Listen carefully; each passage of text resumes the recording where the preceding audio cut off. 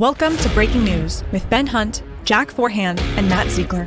Before we start, let me remind you what the show is not. Breaking News is not a show about fact-checking. Breaking News is not a show about saying whose bias is the one and only correct bias. And Breaking News is definitely not a show about calling out fake news. Breaking News is a show where we look at today's top stories and have a conversation around our favorite critical question, why am I reading this now? Drawing on the headlines we're tracking at fiatnews.com, join us as we talk about what's collectively making us tick, with clear eyes, full hearts, and this obligatory disclaimer. Nothing in this podcast is advising you to buy or sell any security or to do anything with your money.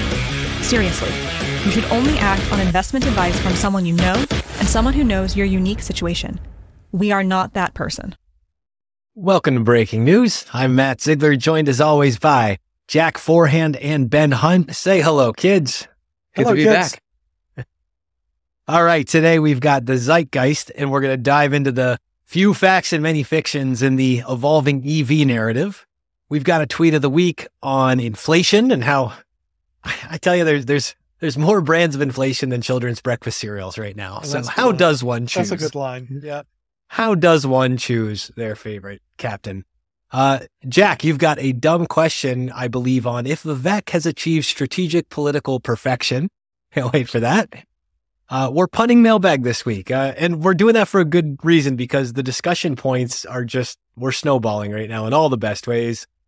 I've got a cultish corner. I want to talk a little bit, not so much about the Bitcoin ETFs, but I want to talk about Hot Topic. And I mean the store Hot Topic, not Bitcoin as a hot topic, but I think they're related. Ben, you're going to help me pull this apart. Nice. But first, big story. Ben, I think you broke the internet again. The intellectual rot of the industrial necessary university is live on Epsilon Theory. Everybody go check it out. You can reach out to us if you can't read it behind the paywall. We'll send a PDF of this. This is an important piece. I want, Jack, somehow you need to get me the Funk Flex bomb sound so I can make that noise on these things. I can do it. I'll look into it. Insert that wherever you can. But Ben, I want to start here because so much of the point of this podcast and YouTube channel is to talk about how to grapple with these really huge and deep ideas in the Epsilon Theory community. But man, they apply broadly. Yeah. Can you start us off with just yay college and college or elite institutions TM? What's the yay and TM mean? Because man, if people understand this, they better understand this narrative. Well, I appreciate that. So yeah, it's a feature or a bug. I'm still not sure which, but in the 11 years been writing Epsilon Theory, come up with our own lingo for things. And part of that lingo, or I think an effective part of that lingo, has been to use what we call the yay construction. Like, yay capitalism with an exclamation mark and quotation marks around. And by that we mean it's cheering on the cartoon of capitalism to mask what often is a perversion of capitalism. Or yay patriotism. Again, patriotism being a really good, important thing, but cheering on a cartoon version of it, again, often to mask something that isn't patriotic at all. It's our language for trying to encapsulate big concepts around thinking about narratives. So the yay construction, yay college, yay Harvard, we'll talk about that today. These are narrative constructions. They're outright narrative constructions. They are the use of words to promote cartoon version of something. But then we have this other linguistic kind of word approach where we say something like Bitcoin and then put the trademark sign next to it. In other words, that it's not really Bitcoin, but it's a trademarked fake Bitcoin, basically. Harvard TM, which we'll talk about here in a second. DEI, diversity, equity, and inclusion, TM, meaning that it's not the narrative component. That would be yay Harvard or yay DEI, but these are the actual institutional constructions, the actual real world constructions of that cartoon, of the self-enriching or self-empowering, the perversions of the original idea. So that's what we mean by the two. And the most most popularly, we've talked about yay college, that, everybody's for college. Who's not against college? But it's that cartoon version of college is used for institutions and institutional constructions to be money grubbing and power grubbing and all sorts of grubbing. And the grubbingness, that's the TM part. That's the TM part. Most popularly, we talked about Bitcoin TM as the Wall Street version of Bitcoin, designed to, of course, make more money for Wall Street at the cost of the original goals and virtues of Bitcoin itself. So thanks for asking, Matt, but that's what we mean when we say, yay, something. That's the narrative construction. And then when we say something TM, that's the real world perversion of something. It reminds me too of you have Disney and the Mickey Mouse cartoons and the fandom and all the things. And you have Disney, the reality of going to Blockbuster and renting Beauty and the Beast for the 400th time or something like that. And it's these two layers. They're so important to understand when we look at bigger cultural or societal narratives like this. To your point, Matt, once you start looking for yay something, you'll see it everywhere. And once you start looking for the TM version of something, the more than slightly off fake version of something that's being used to make money or grab power, you'll see that everywhere too. So to use a real world example of this, unfortunately in high school, I was told by my guidance counselor that I am not Harvard material. But it turns out that I actually could have been Harvard material based on what's going on now. Yep. So maybe you could talk a little bit about this Harvard Extension School and what this is. Wait, I have to say this. You just narrowly missed the boat, because I was also not Harvard material, but I was Hartford material. And if you say it just at the right volume in a noisy bar, once in a while. It's the same thing, right? Same thing. Right. So the Harvard Extension School is a great example of what I mean by Harvard TM. So the Harvard Extension School is a money-making operation. That's why it exists, is to make lots of money for Harvard University by offering Harvard TM certificates, not diplomas, but certificates, and Harvard TM programs that can be used for college or graduate credit at a real university program. You can't use them at Harvard. Harvard will not accept any academic credits that you get from the Harvard Extension School. They won't accept it at Harvard itself. Which gives you some idea of the mendacity, the scam that is Harvard Extension School. It only exists for money, right? Is that the... Well, the yay part of this is yay community college, yay access. Because, of course, you as your university, you want to provide resources and classes to your local community, right? There's a good, important virtue embedded within the extension school. And back in the day, that's what the extension school was.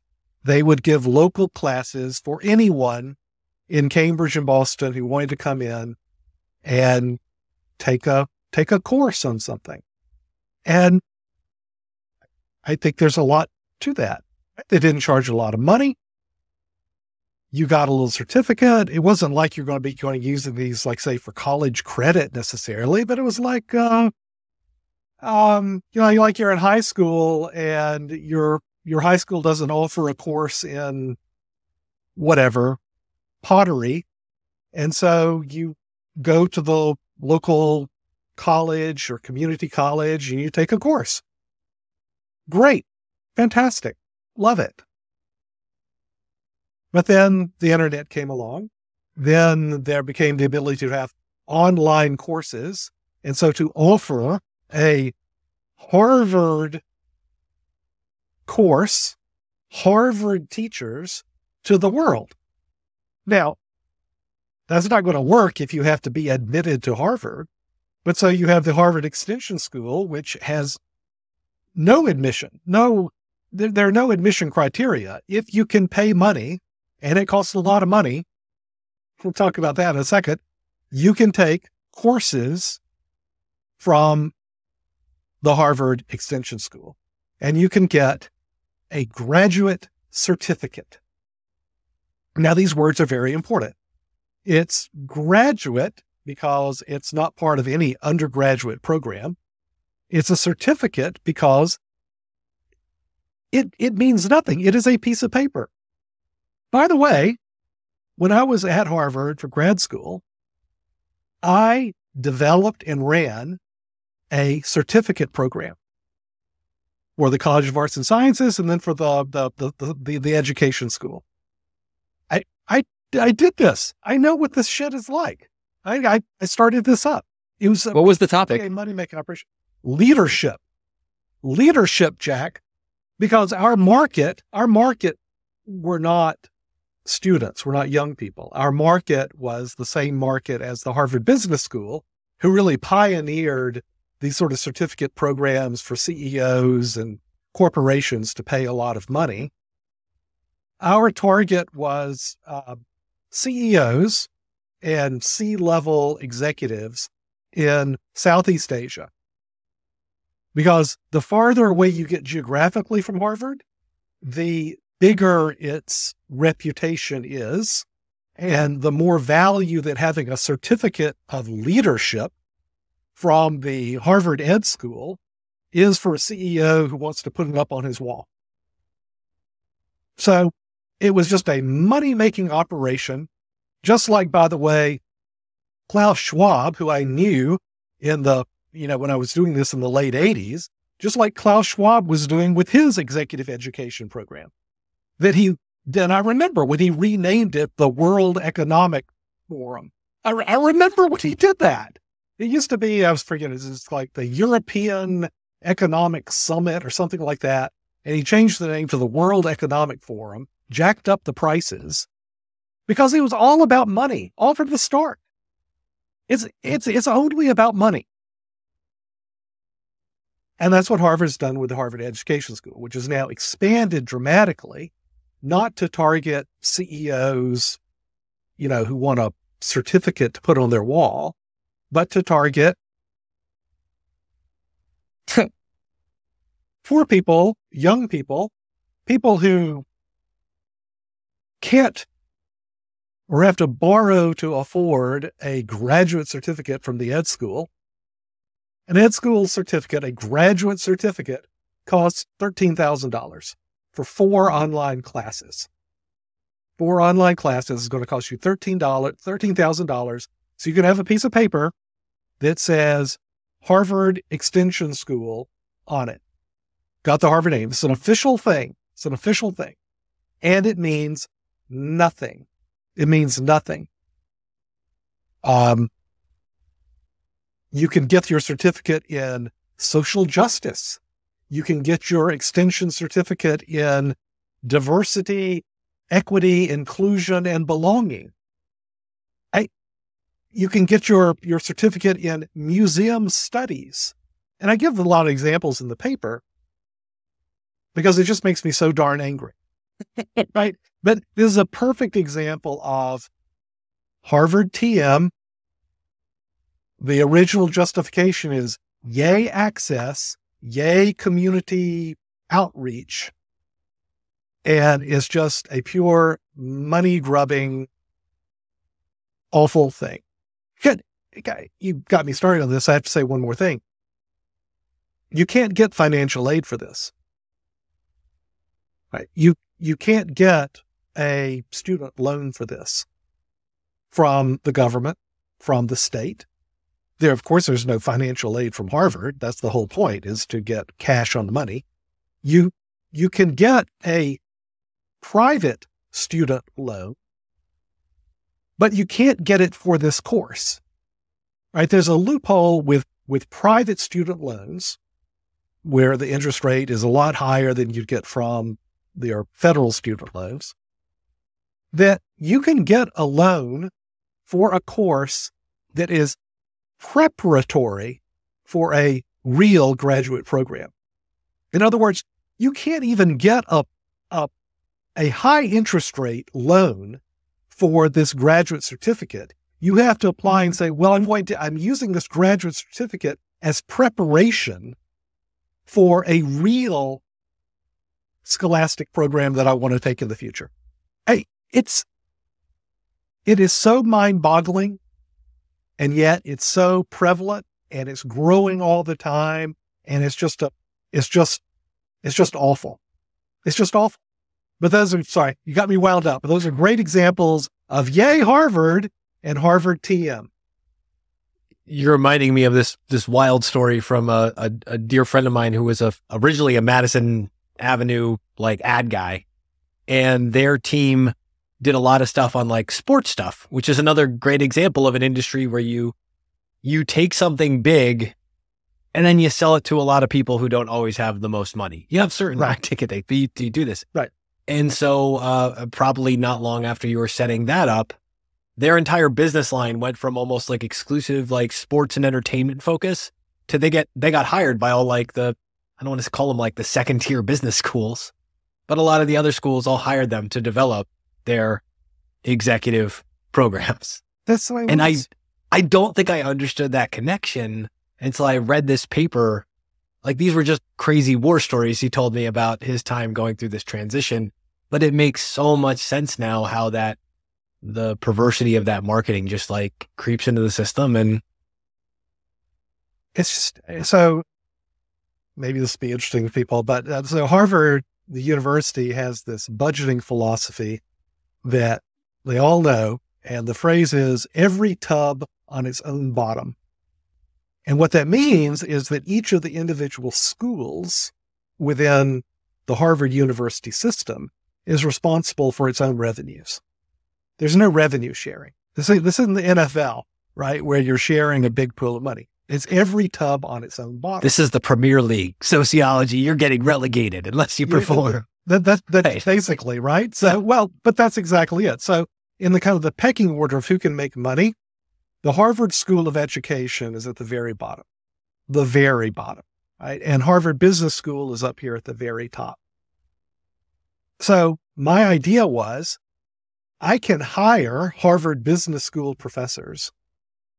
I can get a certificate program from the Harvard Ed School. I can market it as a Harvard University thing, which it is. And I can get CEOs to come over and spend 5 days at Harvard. We'll have a couple of the business school professors come over and give them, a lecture, right? They'll stay at the Ritz back when that meant something in Boston. They'll, they can, we'll take them out to really good dinners. And at the end, somebody at the ed school will proudly hand them their graduate certificate. And, the ed school ate it up. Sure. And coming from the ed school, from the bottom, to your point, this was a great revenue idea in just the pure marketing narrative sense. You want to know what happened? Please. I can't wait to hear what way this went horribly awry. It went horribly awry because the Harvard Business School was trying to set up an offshoot program in Indonesia. And I had gone on a brief tour of Jakarta and Bangkok and Hong Kong to meet with the alumni of the School of Education Leadership Conference, right? Because they were having alumni meetings and all like this. And I made the critical mistake of reaching out to this biz school professor who was trying to set up their Indonesia, Jakarta, business school. And so he started sounding the alarms. It got back to the business school. They took it to the president's office, right? So they called in the dean of the ed school. There's the dean of the business school. And they said, this is awful. You're pouring in on our territory. And the ed school said, what do you mean? We can teach you courses in education. And if your faculty wants to come over and give talks, and we're paying them, I was paying them $5,000 for an hour, right? To, talk to these CEOs about something. And this is Larry Summers. This is the whole shtick. They come into the office and they have these meetings. And so finally the business schools says, I tell you what, we will pay you, the ed school. How much are you making from this? And they gave them the number and they said, all right, we'll pay you twice that amount every year if you stop doing your program. And so they shut me down. It's amazing how it all comes back to money. That is a true hand on the Bible story. And yes, it is all about money. Leave the program, take the cannoli. Exactly right. So we're talking about lots of different things here, but this narrative, and again, go read this piece. This narrative feels like it's starting to collapse on itself. You're nailing edicts digitally to the walls of the institutions at the end of your piece. Thanks. What's the next phase of this? I'm going to say narrative collapse. You tell me if that's a fair assessment or not. What's the next thing? Because it seems like in the last few weeks, like this narrative has definitely shifted in a way it has not shifted in decades. I think that what is happening is that it's an emperor's new clothes moment.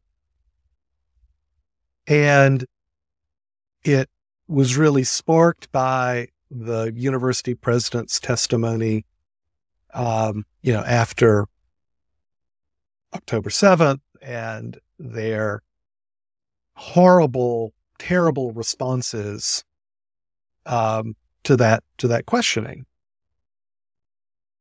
And I don't think that stops, because I think that so much of what the university has been doing, both in a money grubbing sort of way, but also as I talk in this note about the modern inquisition that are these DEI offices. This is the sort of stuff that sparks a reformation, like it did in 1517 for the Catholic Church and Martin Luther.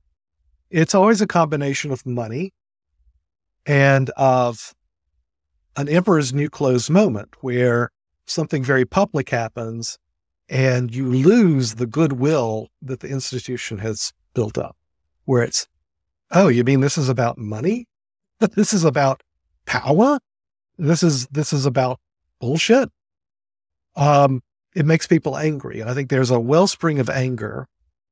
What I hope that comes next is not turning that anger into purges and, frankly, institutional violence and real world violence like you saw in in Europe as a result of the Reformation. My hope, right, is that by putting this out there and suggesting some ways that there's actually reform possible from the inside, that we can make some real changes in this institution that both has the best people in the world, I think, and also performs this function in our world like the Catholic Church did in the Middle Ages that can't be replaced. It has to work.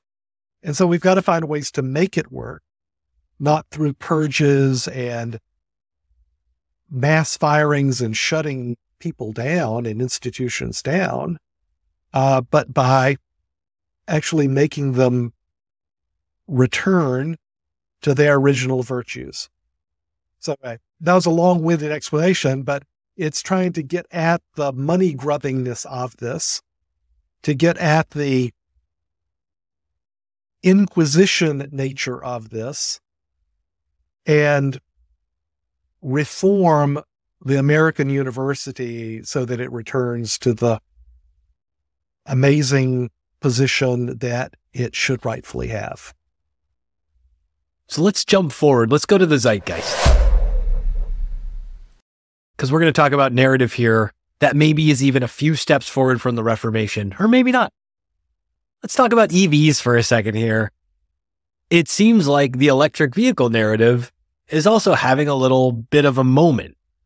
Jack, you want to read off some of the information on this? Yeah, you tweeted about this recently, and this was one of the hottest narratives for a really, really long time. I mean, everyone was behind this thing, and you've talked about how this is sort of starting to take a turn south. It's starting to die a little bit, and I thought maybe could you talk a little bit about like what the life cycle of a narrative is and where EVs are? Because I think that's a good way to put this in context.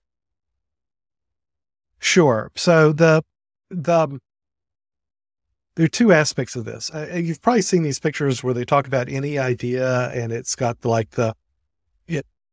and you're kind of graphing out how the idea is going and how it's being implemented.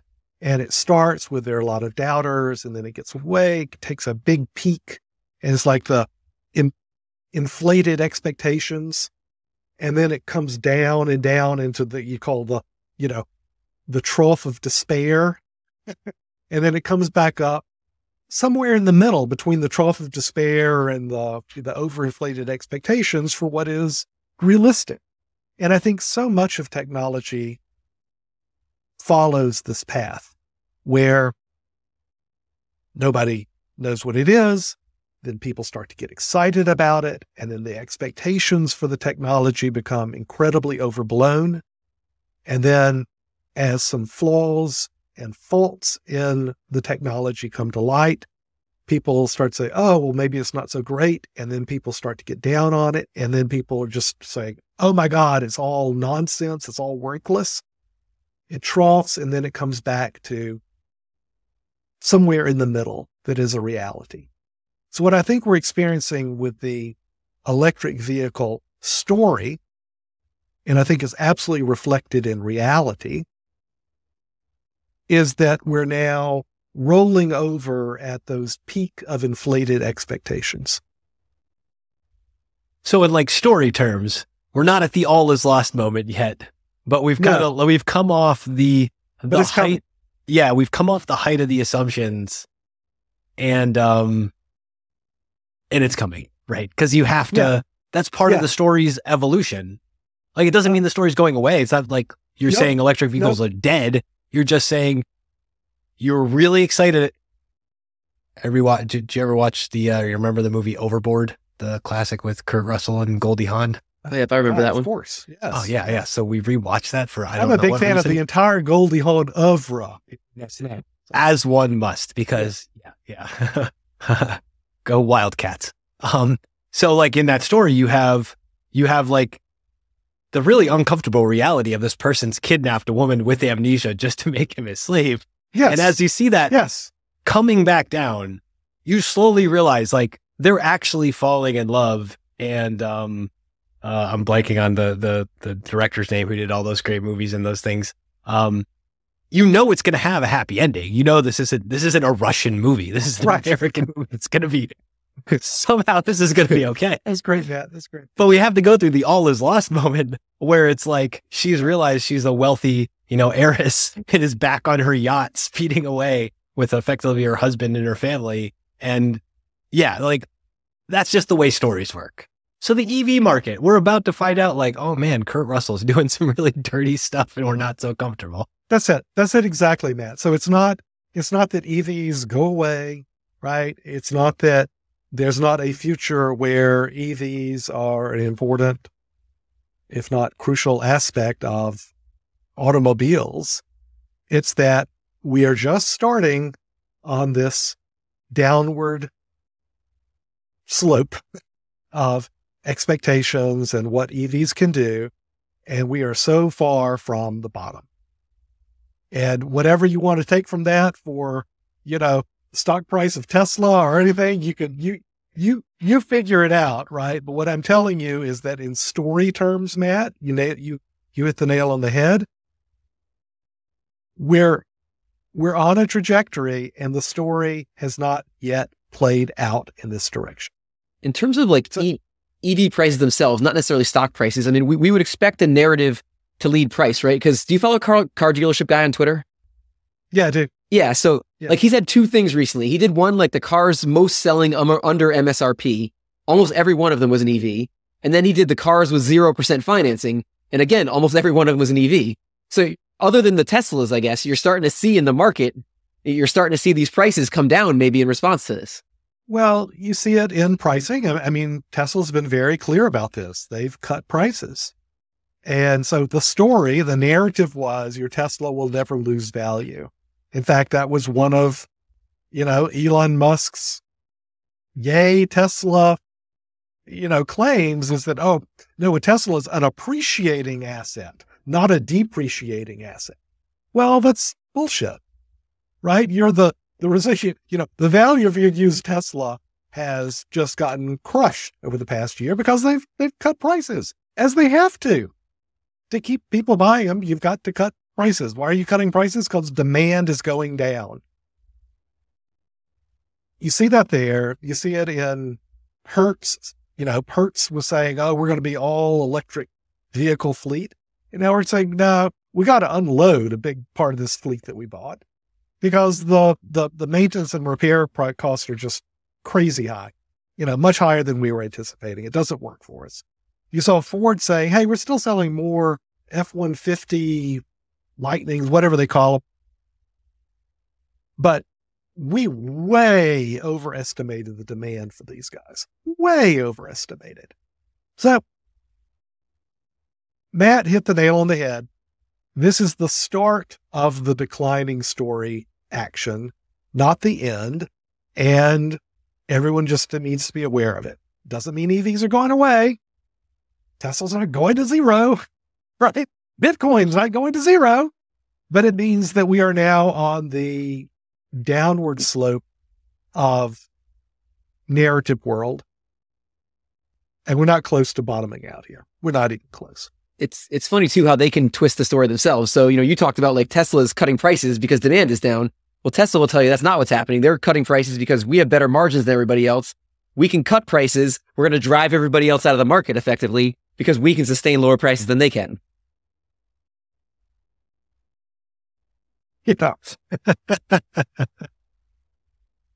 Obviously not correct, but nonetheless, an interesting story. No, that is correct. It is correct. It is true. It is true that Tesla was in a great position of not being a legacy automobile manufacturer with unionized workforce. And so, yes, for a long time, their margins were quite good, especially if you're getting a ton of government subsidies and credits. That'll really help your margins. And as that goes away, then you have at least the degree of freedom to voluntarily cut your margins, which Tesla has done. It's not that it was a lot that they had the ability to cut margins. It's not a lie to say that, we're in better shape than other, legacy car manufacturers. It's not a lie, but it's also not the truth. And that's what narrative's all about, right? It's about, it's about framing the story in a way that gives more influence to you. It's not about telling lies. It's about shading the truth. It goes back to what you said in one of those other episodes. It's all true. I forget who it was a quote from, but this is kind of the same idea. Hemingway, yeah. Hemingway was asking about religion. Which religion is true? It's all true. It's all true. Well, speaking of all true and government subsidies, we've got a tweet of the week. We do. So a rose by any other name would smell as sweet. There's so many types of inflation. This is my dumb question, Jack. I feel like show us the tweet. Let's talk about this. It kind of makes my head hurt or my ears itch or both. Yeah. So my soft landing parade got ended last week. So we're not going to talk about that again. But Ben, you had another tweet, and we talked about last week. We have a lot more to cover. So you had retweeted Eddie Elfenbein, and he said stocks are at all-time high. Retail sales was above expectations. Initial claims was very good. Home builder confidence surged. Consumer confidence is at its highest level since July 2021. Bro, those aren't the signs of inflation. And you wrote on that, and more fiscal stimulus coming from tax cut extensions and infrastructure bill spend. Forget soft landing. This is no landing. And if the Fed's cuts here, which they probably will, we're back to the races with inflation. So I want to ask you about all that. But before I ask you about all that, I want to ask you about inflation, because this is a challenging thing. Like, most people out there are seeing all kinds of measures of inflation. You're seeing, CPI, core CPI, PCE, core PCE. Now you've got sites like Trueflation that I looked today, and like 1.87% is the inflation rate, based on Trueflation. So trimmed mean core 3-month annualized, right? So, which is the other thing. It's not just these measurements. It's like, what slice in time do you take of the measurements? And then it's always X this or X that or X the other thing. It's like, I think for your average, even for me, like being in the business, your average person out there, it's hard to figure out like what matters. So I'm just wondering, and I'm sure there's not one metric that matters, but can you just talk about, like, when you're looking at inflation, like, how do you think about it in terms of figuring out what inflation actually is? The short answer to your question is that nobody knows what inflation is. This is the classic example of, the blind men trying to figure out what an elephant is, and they each touch a different part of the elephant, and so they each have a very different idea of what the elephant is, depending on what part of the body they touched. Very much the same thing here. It's also a case of confusing the map for the territory, which is something that we do in academia, and the Federal Reserve is an academic institution. Right. Let's just be clear about that. There are essentially no real world practitioners there. It is,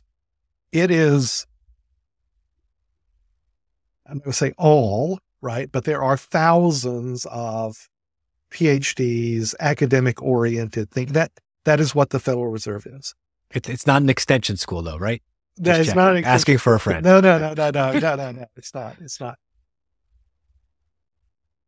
What it means to confuse the map for the territory is that a map is very useful, right? A map is, necessary to find your way.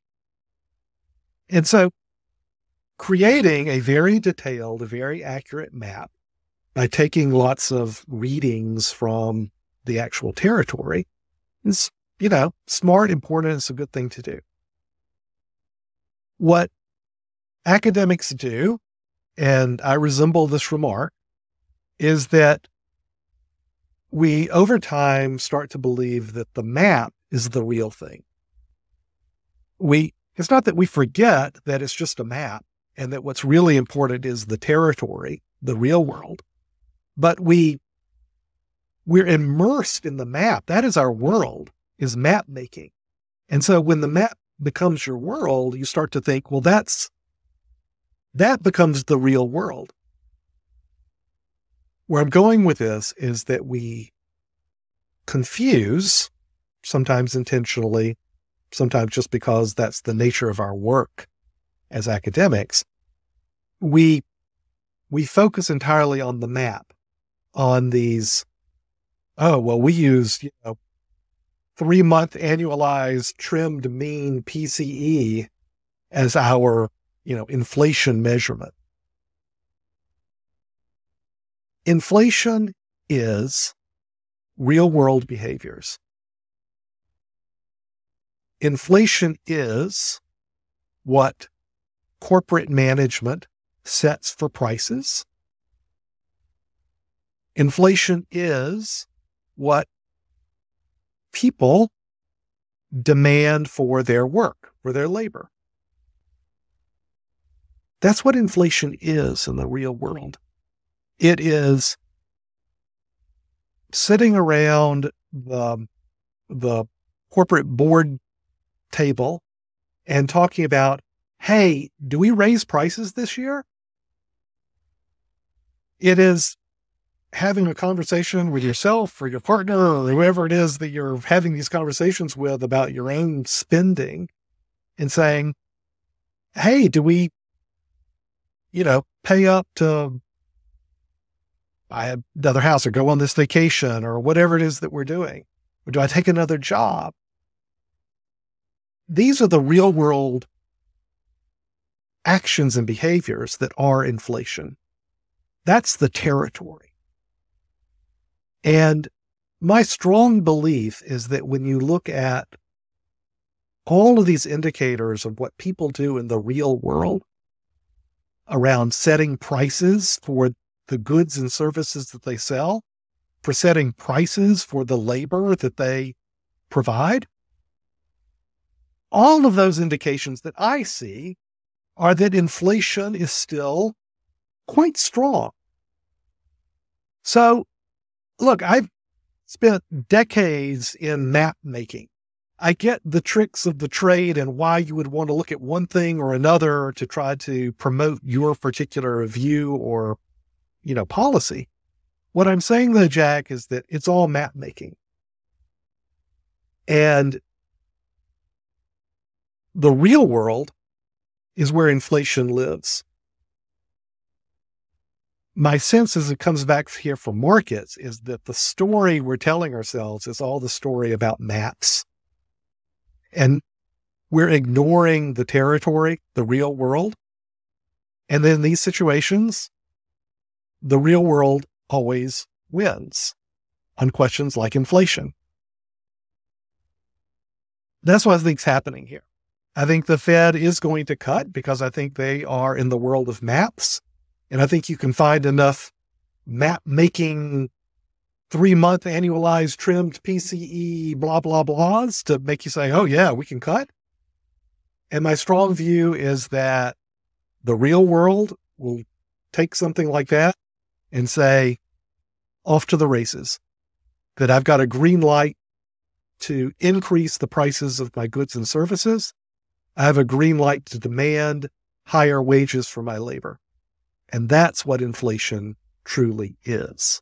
Do you think the Fed gives in to pressure here? I mean, do you think they're going to cut because they're being pressured to cut, and so they're going to find the map, that allows them to justify doing that? Or do you think that's what they really feel about what's going on? It's both. It's all true. Are they being pressured by the White House, by Wall Street? Absolutely. Right? It's the constant meeting from Wall Street because they're being pressured from the other maps, though, right? Like, this is the idea. This is all the narratives colliding. Yes or no? No, I don't think that's it. What they're being pressured for is the real world business of Wall Street, which needs cheaper money. What they're being pressured by is the real world interest of the White House, which needs more votes in November. Right? They're pointing to elements of map making as their argument. Yay, trimmed 3-month annualized PCE. Yeah, that's going to be their excuse, their cartoon of what inflation is, to get what they want for their real world interest, which is more money and more votes. And Jack asked, is the Fed, are the decision makers being pressured? Do they really believe? It's all true, right? It is a mix of all of the above, and that's what makes human behavior. So you think the general idea is we will see cuts this year, and we probably will see, a surge in inflation at some point, maybe, I don't know, after the election or something like that as a result of that? Correct. Okay. I think you see it before the election. Yeah, but we'll see. But that's absolutely what I think. Well, that's absolutely what I think. Yes, the Fed cuts, and yes, that spurs on the real world inflation that never went away. Just one more thing on this, on fiscal policy, because you talked about that. Like, did we learn anything here on fiscal policy? Because one of the things you're talking about is and a lot of people have talked about, is there's going to be more fiscal policy here, that's going to add to inflation. More fiscal stimulus. Yes, correct. Did we learn anything from the fact that we had all this fiscal stimulus that we went too far, we caused inflation. I mean, the next time we go through, are there any lessons from that where they're going to have more restraint because of that? Or is there really nothing, they've learned from that? No, we've learned a powerful lesson, which is that fiscal stimulus gets you votes. This is the lesson of Clinton and Bush and everyone else. It's the economy, stupid. The lesson here, Jack, is that both parties have zero interest in cutting the deficit. Both parties have every interest in the world of continuing to shovel money out the door. That's the lesson. The lesson is there are zero political consequences for tax cuts, which is the Republican version of this, and zero political consequences for, infrastructure spending, which is the Democratic version of this. There are zero political consequences. So that's what we're going to get. That's what we're going to get. And it's why when the Fed increases the price of money by 5% from 0 to 5 point something percent, that's why that's why the economy didn't crash. It's why we didn't have a hard landing. It's why we're not going to have a soft landing. It's why we're having no landing. That's the lesson, my friend. That's the lesson. Let's take it to another kind of political map here. Jack, you have a dumb question, and it's about our dear old friend Vivek, who I want to say is at it again, but he's not at it now, but that somehow means he's at it again, I think. Blend of the two or something. Yeah. Okay. Yeah. So this is interesting because, as people who listen, know I'm probably a pretty centrist guy. I'm not a huge Vivek fan, but it seems to me like he may have played his cards perfectly here. And thinking about I was thinking all the way back to the beginning when he started. He made a bunch of controversial statements. He got a bunch of attention around himself. He did a bunch of Mott and Bailey's, Ben, as you would call it. He got a ton of attention, but he avoided, criticizing Donald Trump in any way. He knew that was bad for the Republican base. He knew that was bad for eventually being, Trump's VP. He played that very well. And then Trump finally decides he's going to go after him. The day after that, Vivek's out of the race. The day after that, Vivek's giving a fiery speech in favor of Trump. I'm thinking if there's some chance Vivek is going to be picked as Trump's running mate, he just was playing 14-dimensional chess with what he did here. It worked out really well, but this is called the dumb question for a reason, because this might actually be a dumb question. I don't think he's the VP candidate because I don't know who he helps or how he helps Trump in an electoral way. I think my personal guess is that Trump goes back to the tried and true approach of picking a VP candidate from a state where it's kind of borderline from you and you need that kind of support. That's just my sense. I also don't think that this was intentional by Vivek. I think that, and this is what happens when you go down a path and things get closed off and you say, well, can I squeeze through here or squeeze through there? I think that it doesn't mean you're not being smart about it, because I do think he's being smart about it. But I think here's where his play is. I don't think he's angling to be VP. I think if that happens, it happens. All right, fine. I think what he's angling for is that if Trump is either convicted and goes to jail, or Trump is as old as Trump is not in good health. If Trump dies, Vivek wants to be the candidate. That's what I think he's angling for. And that's what he's talking about. Do you hear what his shtick right now is? They're trying to do away with Trump, that they're going to assassinate him. This is the they are going to put him in jail. They're going to kill it. That is what Vivek is all about. He was on it last night and he was saying, this is the problem with Nikki Haley. It's winnowed down to 2. So when they, assassinate Trump, Nikki Haley thinks she's going to be the candidate. He's positioning himself for him to be the candidate for him to say, "Oh, I told you so. They did it. I'm going to carry on the legacy." I swear to God, that's how I think he's positioning himself now, as if something happens to Trump, I'm your guy. It's a pretty wild thing to position yourself for. It's not crazy, right? I mean, how many people do you think are positioning themselves for Biden dying? Oh, I'm sure. Yeah. I mean, tons of people, right? You think? And who would the candidate be? Kamala Harris is going to say, well, of course it's me. And I think she might well be the candidate. And I think, though, there are a lot of other people who are saying, I don't think that's right. It's weird because it's like the point of weakness on both those sides. So we have two older than average candidates. That's the way I'll choose to frame this. And so it's John Boyd, who wrote extensively about the map is not the terrain when he would discuss OODA loops. So in the fighter pilot sense, and it was always, if you know the map they're using of the reality, then I can tell you the strategy to win. And a big part of that is like where the weak points are between the decisions and the things that have to happen and the assessment of the environment.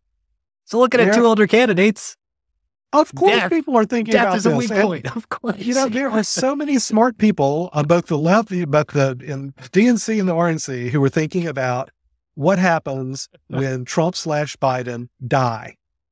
And what I'm saying, Jack, is that Vivek is one of those people, and he is absolutely specking out that territory for his own. It's crazy. It's very smart, but I think that's exactly what's going on here. It's crazy we put ourselves in a position like this. I mean, older than average is being kind over there, Matt. But did you guys see that tweet from Matt Faber about Bill Clinton the other day? Oh, yeah. Yeah. Bill Clinton. You tell us, but is younger. Right. So Bill Clinton has not been president for 20 years, and he is younger than both candidates that are running this time, which is crazy. And he was elected like almost 30 years ago or something. And he's younger than both of them. It's pretty amazing. That's right. Bill Clinton is younger than Donald Trump and Joe Biden. I mean, that basically sums it up. So Matt, it might be time for a little bit of a palate cleanser here. We've talked about the rotten education. We've talked about Vivek. We might see something a little more positive. So what you got for us today? Well, we'll see how much more positive this is. But I think for the cultish corner, I want to go to the yay and the TM of music. And Ben, I'm extra interested in your feedback on this. I've got this note that's been ruminating since our conversation the other week on breaking news.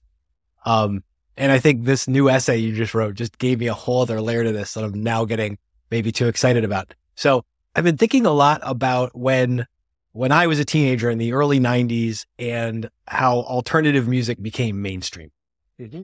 And I'm thinking about how up to 1993, it was basically like grunge and alternative, which was kind of like yay non-glam rock, yay the end of big hair and stadium tours replaced by the new punk. 91 was supposedly the new 77. There was that famous The Year Punk Broke article. And I'm thinking about it because, well, I was old enough to participate and be interested in that, but not old enough I didn't have like middle school street cred going yet for me. So the real crazy thing that happens is 94, because 94 is when like Green Day and Rancid and the Berkeley punk scene and all this stuff, that it blows up. And that's where we go from this like alternative music as this thing and Nirvana and Pearl Jam and all that to like, it goes from kind of a big deal to a really big deal, and maybe epitomized no more than the hottest topic of them all, a little company which by 1996 had gained enough clout to go public and then show up at every mall across suburban America. Hot Topic. That might be the definition of like grubby when I think about music industry stuff.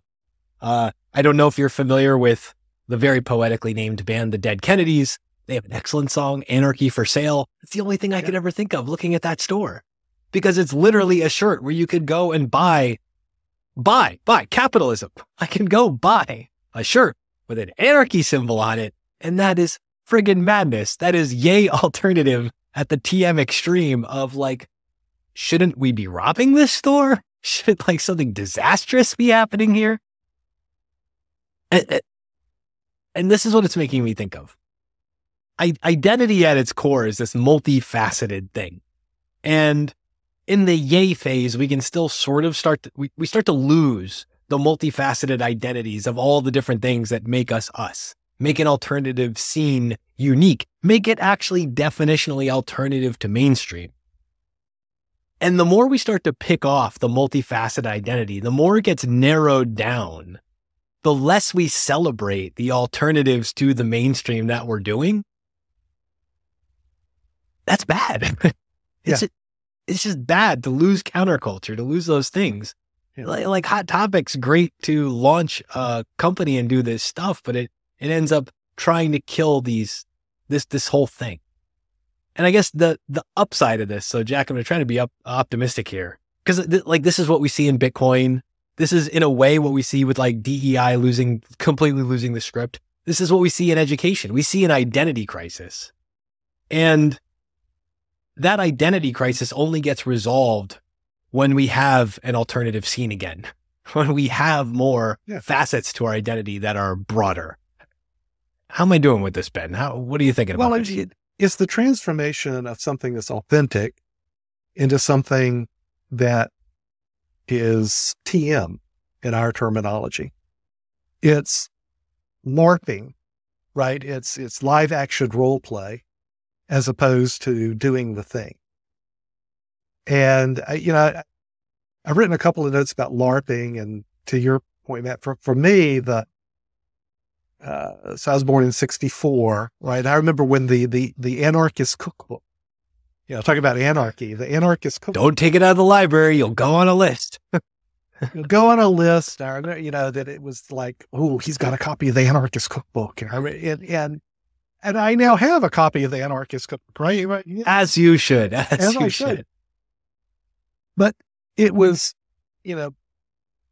anarchism as, and I actually think this was Bitcoin for a lot of people as well. It's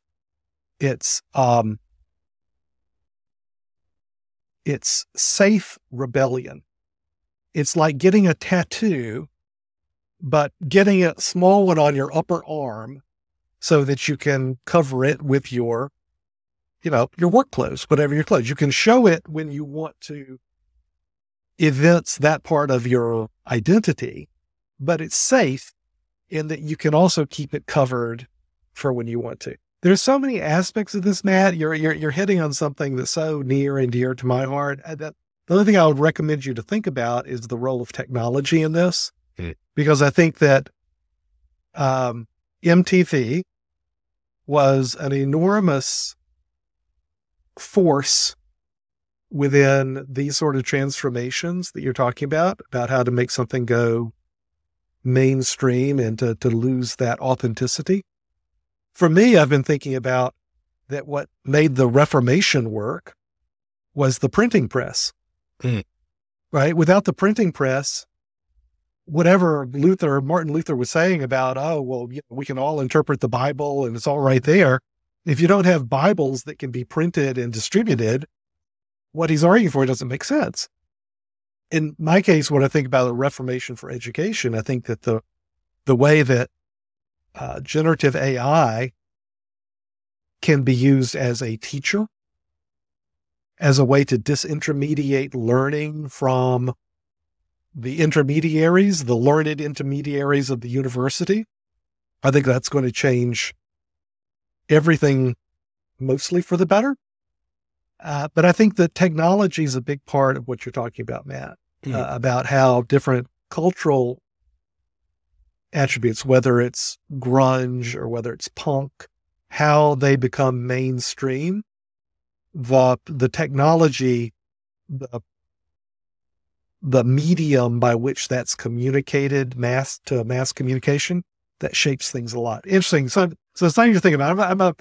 Anyway, the history of MTV is another, personal fave of mine that, we'll have to talk about sometime. We're going to include that in another episode, because I think the history of MTV, the proliferation of Nickelodeon, and everything that follows is possibly one of the most important technological and cultural touch points that I feel like gets massively skipped over, and that it shaped all of our lives, and we barely talk about it, including I got to watch My Three Sons and things like that on top of Ren and Stimpy in the same years. I mean, how great is that? How great is that? How great is that? Hey, I got notes, guys.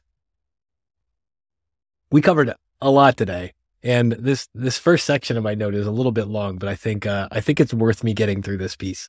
So we defined, Ben, you defined yay as cheering on the cartoon to mask the perversion, and the TM at the end as the business version of the narrative perversion. Yep. Really love that. Yay College, we talked about the education, including the elite education and its value. We talked about Harvard TM, the extension schools, the graduate certificates, how not elite, but just money, and a certificate kind of means nothing. So whatever starts as virtuous, as you pointed out, there's a core principle here in many of these things that starts as virtuous, but it can devolve into the crappiest kinds of capitalism. So that's what you're trying to do with this new piece. You're trying to call it as it is. This is an emperor's new clothes moment that's just suddenly upon us with a spark of reformation. So hopefully not anger into purges, but it's a hopeful anger into a divergence, into a new way, into a better function. Did I get the yay and TM part well? You did great. All right.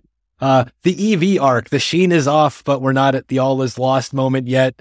Gary Marshall, I was trying to remember your name before. You get the shout out as the story architect of so much of our lives too. And we're going to get there with EVs. And it's not going to end there either. So we don't have to get all doomerism about EVs, but buckle up and maybe take your allocations off of autopilot for now if you're looking at these things. Inflation. Nobody knows what inflation is.